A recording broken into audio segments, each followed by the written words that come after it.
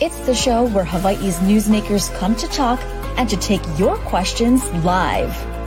From the nation's capital to Honolulu Hale, from the state legislature to the fifth floor, we bring the experts to you and ask them what you want to know.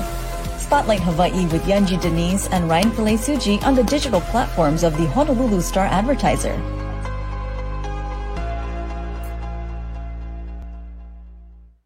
This episode of Spotlight Hawaii is brought to you by Long's Drugs. Aloha and good morning. Thanks for tuning in here on this Wednesday morning. We're a little delayed, so we thank you for your patience. I'm Ryan Kalei-Tsuji, joined by Yunji Denise. And Yunji, this morning, we head on over to the Hawaii State Capitol. Yeah, we have some heavy hitters joining us this morning. We are very lucky to welcome Senate President Ron Kochi and House Speaker Scott Saiki. Thank you, gentlemen, for being here today. Hey, thanks for inviting us. Good morning. Good morning. Well, Mr. Speaker, let's start with you. What are your expectations for this upcoming session? We saw a very busy legislative session, what was hailed as one of the more productive sessions in recent years last time. And so what are you expecting for this session? Yeah, so actually, with the Senate's cooperation and partnership, I think I'm really looking forward to the next session that starts in January. Here in the House, I'm especially excited because we will have at least 16 new House members joining us. And these members, they're just a diverse group of people. They're from all over the state. And they all have different perspectives and backgrounds and philosophies. And I think they're going to totally add to the House this year and to our legislative session. And for Senate President, how about for you heading into this legislative session, a different administration? You'll also be working with your thoughts as you prepare for the start of this next legislative session. Well, we didn't have as much change as the House did, but we, in the retirements of Senators Baker, Taniguchi, and Nishihara, lost 90 years of legislative experience. And so we have people in new positions who are still longtime members of the Senate, and with the new cabinet and the new chairs in the House, I think there's going to be getting to know each other. Period, where we have to find out what the priorities are of the new chairs in the House. They'll listen to ours, and we'll certainly have to have those conversations with the new administrative team. So I think some of the early Ways and Means and Finance hearings will give a good glimpse into, some of the thoughts and ideas that the new administration will have. One of the big things this new administration will be tackling is the stadium project and how to move forward on that. Mr. Speaker, let's start with you on that. What are your thoughts on how the project should move forward? We saw some last-minute changes from the Ige administration in terms of the PPP and just having it strictly be just building the facility itself. What are your thoughts on how that project should move forward? Yeah, so I voted in favor of the $350 million appropriation to develop a new stadium at the Halawa site, and this vote was taken last year. And I think we all agree that this site is a valuable venue, and it provides so much opportunity. Not just with respect to a stadium, but for other forms of development that can help a lot of residents, not just in the area, but throughout Oahu and the state.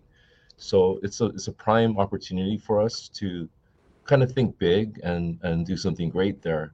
My only concern is the cost of the stadium, and that's something that I'll be watching this session. As I mentioned, we appropriated $350 million for this project. Already, there is a cost overrun of $75 million. So it's now at $425 million. And that's an issue that the legislature needs to take a very hard look at. As I've stated publicly, I do not want the stadium project to turn into another rail project where cost overruns spiral out of control. And Senate President, your thoughts on Aloha Stadium and where it stands? Like the Speaker, I supported the appropriation.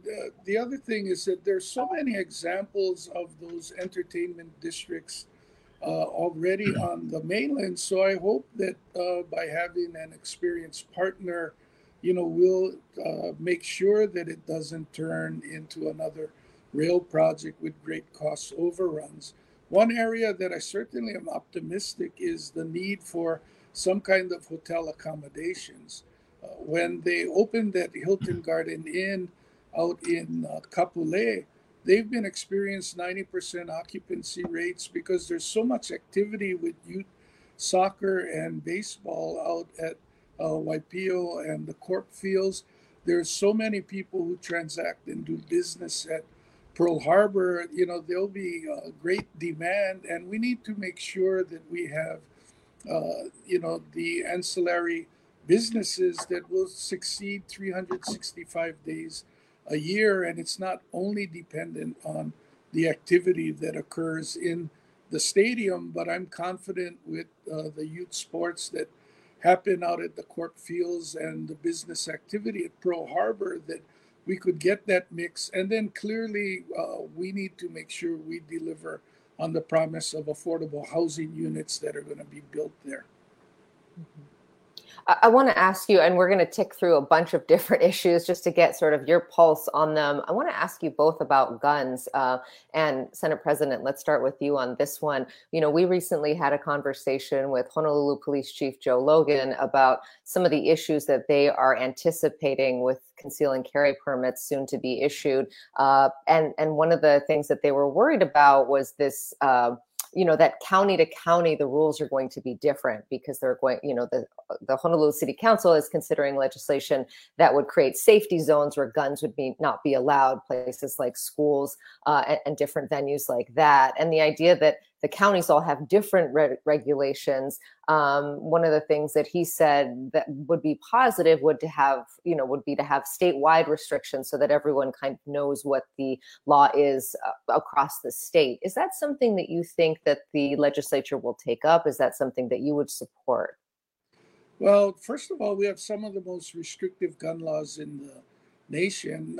Senator Rhodes has been very active in this field. And so I certainly think that we're going to be taking up gun bills and looking at how we can continue, to keep our residents safe. And, certainly we're not here to restrict Second Amendment rights, but we are here to make sure that people can go about their daily lives in a safe way. And at this point, we were out of the session, and so the counties have been reacting to deal with the rulings from the court. Now that we're going back into session, I expect that we'll have several bills related to how we're dealing with firearms. Yeah, and Mr. Speaker, is that something that you would support to have, sort of a statewide system as opposed to county by county? Yeah, I agree with that. And, I also want to reiterate what the Senate President mentioned, that Hawaii does have some of the strongest gun laws in the nation. In fact, Hawaii is rated at A minus or A by the Gabby Giffords Foundation, which monitors all of the state laws.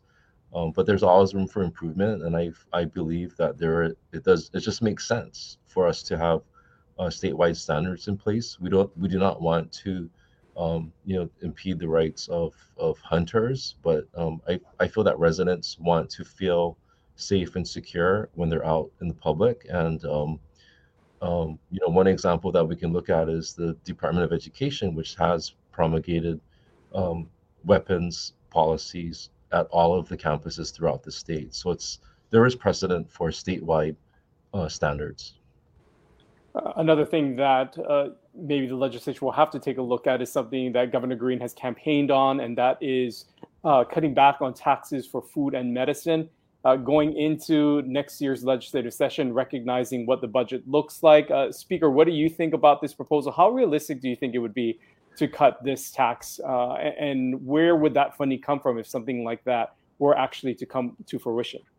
Yeah, I mean, this is a tough issue. I mean, every year there's a bill that's introduced to exempt food purchases from the general excise tax. And but when you take a hard look at the GET tax generates the most state tax revenue for us. And the estimate is that 30% of the GET is paid by visitors. They're not paid by Hawaii residents. 30%. So that's a sizable percentage, and the House has always taken the position that if we provide tax cuts like this, that we should target those cuts for those who are the most in need. I don't believe that we should enact a broad-based tax cut that disproportionately benefits visitors and high-end taxpayers. And Senate President, for you, recognizing also what the budget looks like, and also economists say that we may not feel the impact of what many are saying is a looming recession ahead of us. How important is it to monitor these types of taxes and any potential tax breaks that may be coming down from the fifth floor? Well, the biggest challenge we have is for the layperson that would see the headlines and that we have a $2.6 billion surplus, that there would be a lot of money to go around. But the primary reason for the surplus is because of the influx of the federal money that won't be there. And so we need to be sure that if we implement programs, that they will be economically sustainable going forward into the future. And so I would share the same concerns on the long-term effect. I think that's why, we looked at the earned income tax credit. Last session, we gave a higher rebate to lower wage earning families. And the message from both the House and the Senate is we're trying to get the money into the hands of those most directly impacted. And we will be looking for ways to make sure that we can do it. And if it's not, through exempting the tax on food and drugs, we will be looking at other mechanisms that we've used in the past and making sure those who are in the most need are going to get that help. Senate President, I want to stay with you. There was something, one of the things that the Green campaign, or that Governor Green rather, campaigned on was this idea of an entrance fee, a green fee, if you will, to enter the state of Hawaii, levied on people, perhaps at the airport, although when we asked then Governor Ige about it, he said he didn't see a mechanism to make that happen. What are your thoughts about having a $50 or $100 fee levied on folks who are arriving in Hawaii as a mechanism to generate more money, perhaps toward environmental concerns, or basically an impact fee, if you will? Well, at this point, there are some potential legal issues about being able to do that. And when you look at areas that are charging the fees, they are nations. So it's a federal policy and not a state policy. The airports are regulated under the federal government. And so if that's problematic, then the hotels already have TAT charges that they have resort fees. They don't want to tack that onto their bills. So I think there are some real challenges in where would you levy the fee, who would collect it, and how do you disperse it?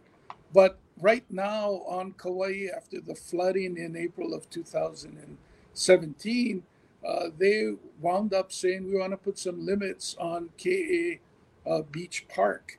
And so now there's a reservation system to get in and a parking fee, and it generates about $1 million a year. During COVID, Wainapa Napa in the Hana area started to get overrun with visitors as well and residents. And so they've instituted a reservation system there. They're generating over $3 million a year. And last May, I believe, they started the fee and reservation system at Diamond Head Park. And I believe in the month of October, they generated about $900,000 in fees. I think we have a mechanism in place already by using the reservation system at the state parks, where a lot of those impacts are, to collect fees. I think we could look at Iaunito and a park or two on the Big Island, and I think we could generate between $20 to $40 million in revenue from the impacts of visitors who are going and using the parks. So far, we haven't heard significant complaints at Diamond Head, Wainapa Napa, or KA Beach on the fees that are being charged, because these are fees that are charged at parks all across the country, so visitors don't feel like they are being singled out here in Hawaii. And eventually, if we get people using this reservation system, I would like to see the ability to have links that would bring these visitors making reservations to local products, and see our local vendors being able to sell online through the reservation system. And how do we make sure that some of the visitor money is spread out to the community and to some of the smaller businesses? I think, on the reservation system and linked to buying Hawaii products would really extend the reach, and people who would be able to have their products available to the visitors who are coming here. And I think a lot of these businesses have already re-imaged themselves to deal with COVID, to have websites, online presence, and shipping of their goods and products. Mr. Speaker, do you agree that the fees should be levied in site-specific areas as opposed to a general fee across the state? Yeah, I know that Governor Green is very excited about his green fee, but I prefer the Kochi fee, which is the destination fee, and it's something that I think we did authorize that a couple of years ago, and we should give the departments a chance to fully implement that. The example that I always give is Hanauma Bay, where the city and County of Honolulu instituted a fee about 20 years ago for Hanauma Bay visitors, and the fee applies only to non-residents. That was an issue that was challenged in court, but the federal court upheld the non-resident fee there. So I think there's a significant latitude for government to impose fees on non-residents, and it's something that we really should, as the Senate President mentioned, that we really should focus on first. One issue. Yanji, Ryan, if I could, with what the speaker said, I'd be remiss if I didn't credit the new majority leader in the House, Representative Nadine Nakamura. KA and the North Shore is part of her House district on Kauai, and she really put in a lot of work with that community, with Mayor Kawakami, Mayor Carvalho at the time, and with the community and with Parks at DLNR to initiate the first fee at KA. Sure. Speaker, we want to go to another issue that always seems to come up, and that is the legalization of marijuana. This is an issue that is gaining momentum throughout the country, and we know that there are studies being done right now. Rep. Yamani was on this program a few months ago talking about some of the studies that they're doing to see how that would work and the mechanisms that would need to be in place in order for the state to take something like this on. Do you think that this could be the session where the legalization of marijuana passes here in Hawaii? Well, I'm waiting for the final report from the task force. I haven't received it yet, and we'll take a hard look at it. And I think the task force is pretty well represented. There's always, every year there's a bill introduced to legalize recreational marijuana, and we'll see how the report looks. But the one thing to keep in mind is that there's still some federal restrictions in place on marijuana. So, for example, it's basically still a cash-based industry. You can't transport, you can't use highways or federally regulated carriers to transport marijuana. So there's a lot of restrictions that are still built in that we need to consider if we take up this legislation. Senate President, your thoughts? Would you support the legalization of marijuana if this is a bill that actually does come through the Senate? I'm not one that's very excited about passing marijuana legislation, but I'm pragmatic. If this is the direction of the caucus, then we'll, the bill will go through if that's what they see. But I'm not optimistic that we're going to have everything in place to be able to get a bill passed this year. One of the concerns raised as the task force was doing its work is when you look at what the net revenue winds up being when you take out all of the administrative costs that are involved, it may not be the revenue generating mechanism that it's being advertised at. And I think that that's going to be part of that hard look at what the final report is going to say that the speaker is referencing to. I want to ask you about public corruption. We saw, of course, some very high-profile scandals hit the legislature last session, and the public basically throwing up their hands at what had happened there. I'm interested to know from both of you what kind of guardrails you think should be put in place, and if you think there will be legislation passed to try to increase safety, if you will, or to root out some of the public corruption that we saw. Senate President, let's start with you. I'm confident that some of the bills are going to be passed. Just how many, I don't know, but they'll be referred out, and we know that we'll be scheduling the hearings and see where the testimony takes us. But I think by the Capitol being reopened, again, is a big statement to have everybody available and the ability to see what we're doing and who's going in and out of whose offices, who's hanging out on the railing and things of that nature. The other thing that has really been a positive of the COVID experience is that the legislature has put in a large investment in being able to now stream out all of the meetings live, to have a hybrid system in place where we're able to take testimony remotely. And it's not just to accommodate the residents of the neighbor islands. For those who live on the Leeward Coast or,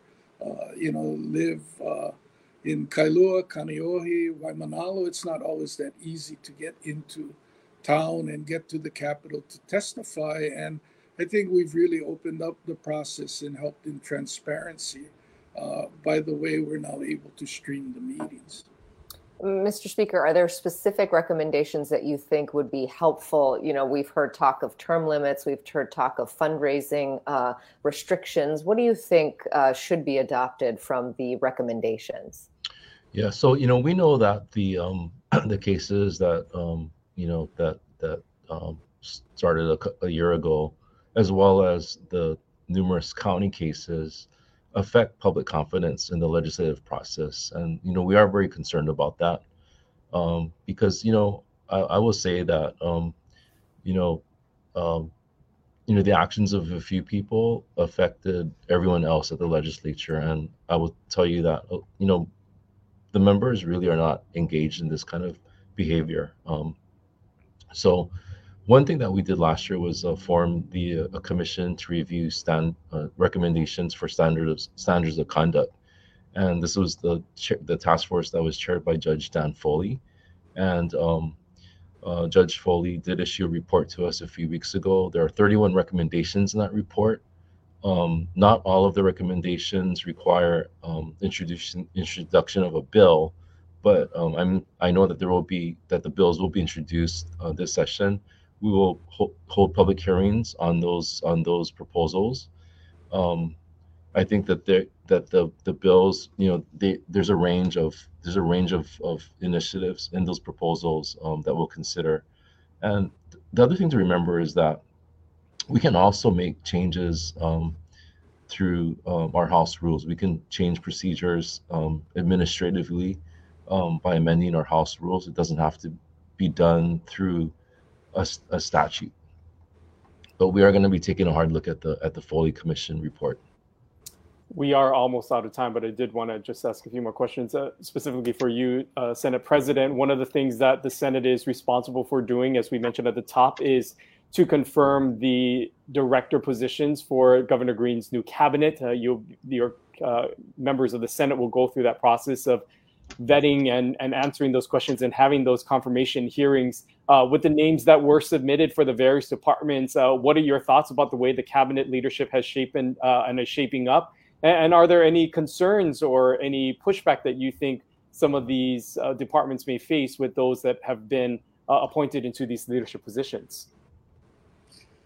Well, I had challenges getting to Oahu last Tuesday and had to cancel a bunch of meetings because couldn't get to the Capitol in time. But I've spent yesterday and I'm spending today meeting with people, and I would say, there are a few, 25%, a third that I don't even know who the individuals are, and so I'm taking an open-minded approach. At this point, for most of the people I've talked to, I've just said I'm not ready to commit my support yet. I'd like to see how you perform in the position that you have, and we'll schedule a follow-up appointment. So if I've got questions or concerns, I could ask them. You could address them directly, or if you have now been in long enough to develop clearer plans, then I'd be interested to see that. And I'll just give you one example. I've known Ikaika Anderson for a long time, and as a council member, but certainly have no idea what he would do in an administrative role. And he's working on how to spend the $600 million. So I said, let's schedule another appointment when you have a clear plan. And then the nominee for the deputy's position is not somebody who I've worked with. I enjoyed my conversation with her that day and look forward to follow-up meeting in the future. And then, I think next week when everybody gets back to the Capitol, we'll have a lot more opportunity for some feedback from people with who they've met, and if there are concerns with some of the nominees. And also, I'm fully expecting to hear from members how excited they are about certain nominees that they've talked to already. And Speaker, just for you and your relationship thus far with the Green administration and your relationships, what are your thoughts entering this new relationship with a new governor and lieutenant governor, your former colleague, Lieutenant Governor Luke? Your thoughts about moving forward and how you hope this relationship between the fifth floor and the legislature pans out over the next few years? I personally like Governor Green. I've served with him in the House and when he began his legislative career here. And he's always been someone who's been excited to be here, to be in government and in public service. And I know that he wants to work very closely with the legislature. He's going to be action oriented. I think he'll be decisive, although I did suggest to him that he not be too, don't be too decisive. Sometimes you have to take a step back and think about your answer before you say something. But I think he's going to be very enthusiastic. I think he wants to do the right thing, and he wants to work with the legislature to make a difference. Senate President, I would love to hear your thoughts on how you think that this relationship is going to be going forward, your expectations of the new governor, and also any interactions you may have had up until this point. I mean, I know that you're all very familiar with each other. There are no new faces there, but there are new responsibilities, and the relationships obviously change. Well, in fact, right before I came down, I was meeting with the governor, talking about, some of the process with nominations, and also talking about affordable housing and some of the plans that he has to try and address our affordable housing situation. As I was leaving, the lieutenant governor was coming in for a meeting with the governor. So I'm encouraged to see that what they've been saying publicly is really happening behind closed doors. I don't know if I'm not supposed to say that they were about to meet, and the lieutenant governor had her notepad with her, and to use all of the pieces is critical to move forward. And one thing I applaud the governor for is having the attorney general give a more liberal interpretation to the ability to get the money to the nonprofits. Almost $50 million was appropriated in grants and aids, and the nonprofits are addressing the most vulnerable in our community, doing a critical mission for the state, and they have not been able to get the money. And with that decision by the new AG and the governor, they're going to get that help. And the people in the community are going to get that money right away. Well, unfortunately, we are out of time. There were a number of topics that we wanted to discuss, but just did not get around to having enough time to do so. So that just means we have to have you back on again in the future so we can address some of the things that are happening. But always great to hear from both of you. Thank you so much for spending some time with us here. As we enter the new year and as we enter this next legislative session, we look forward to future conversations as well. Happy New Year, and thanks again for joining us. Same to you. Happy New Year. Thanks. Aloha. Yunji, you are muted. There. Sorry about that. Always great to hear from them. And as you said, Ryan, we need to have them on again very soon because there are so many things that we didn't get to talk about. But one thing that was very clear is that while they do anticipate a positive working relationship with the fifth floor, I don't expect them to be a rubber stamp on the Green administration's priorities. You heard some pushback there right off the start about the green fee that the then lieutenant governor and now governor campaigned on, this idea of charging an access fee essentially to come to Hawaii.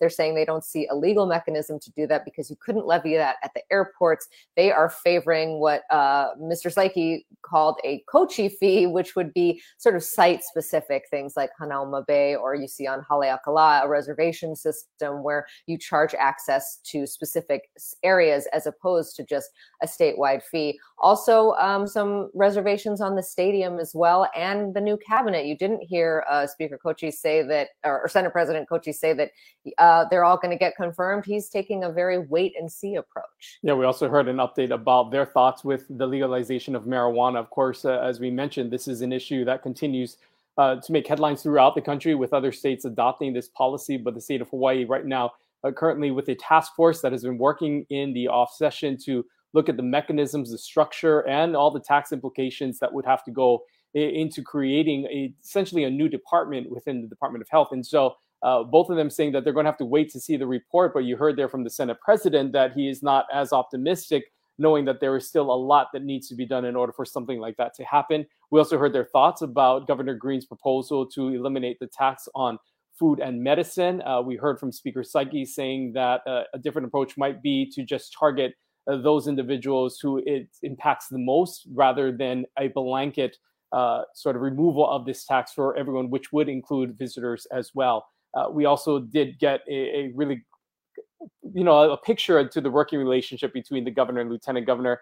Senate president just coming from a meeting with the governor saying that he saw the lieutenant governor going in for a meeting, and should be interesting to see moving forward how these two bodies, the legislature and the fifth floor, interact. We know at times, especially during the Ige administration, there have been some pushback and some conflict. So we'll see how things pan out over the next 4 years. That's right. And one thing we can expect to see also coming out of the legislature are some new restrictions on guns. Of course, in the interim, we saw that concealed carry permits are being issued throughout the state of Hawaii. The county is taking that on, saying that certain areas should not be allowed to have people with guns on their persons in them. But, Joe Logan on this program, the HPD chief, saying that it would be much better if there were a statewide system so that these restrictions were consistent county to county. We can expect to see something like that passed, or at least proposed this session. Very interesting always to hear about the dynamics there that you mentioned, and also the ethics recommendations that we are going to see. There was a litany of suggestions made by those who reviewed what is going on at the legislature, and the speaker saying, hey, there's maybe a way to do this without having to pass legislation, that they could amend some of their rules so that they could impose more ethics restrictions without actually having to take a full vote on them and get that passed. So we can expect a lot coming out of this legislative session. Very interesting. One thing that we didn't get to talk about is Red Hill, and that is something that we are going to be addressing right here on Friday. We've invited the head of the Sierra Club here in Hawaii, along with Mr. Henkin of Earth Justice, to talk about what environmentalists are concerned with, both on the fire suppressant spill and then the larger defueling actions that are or are not being taken right now by the Navy. So we look forward to that conversation on Friday. We'll see you then. Aloha. This episode of Spotlight Hawaii is brought to you by Long's Drugs.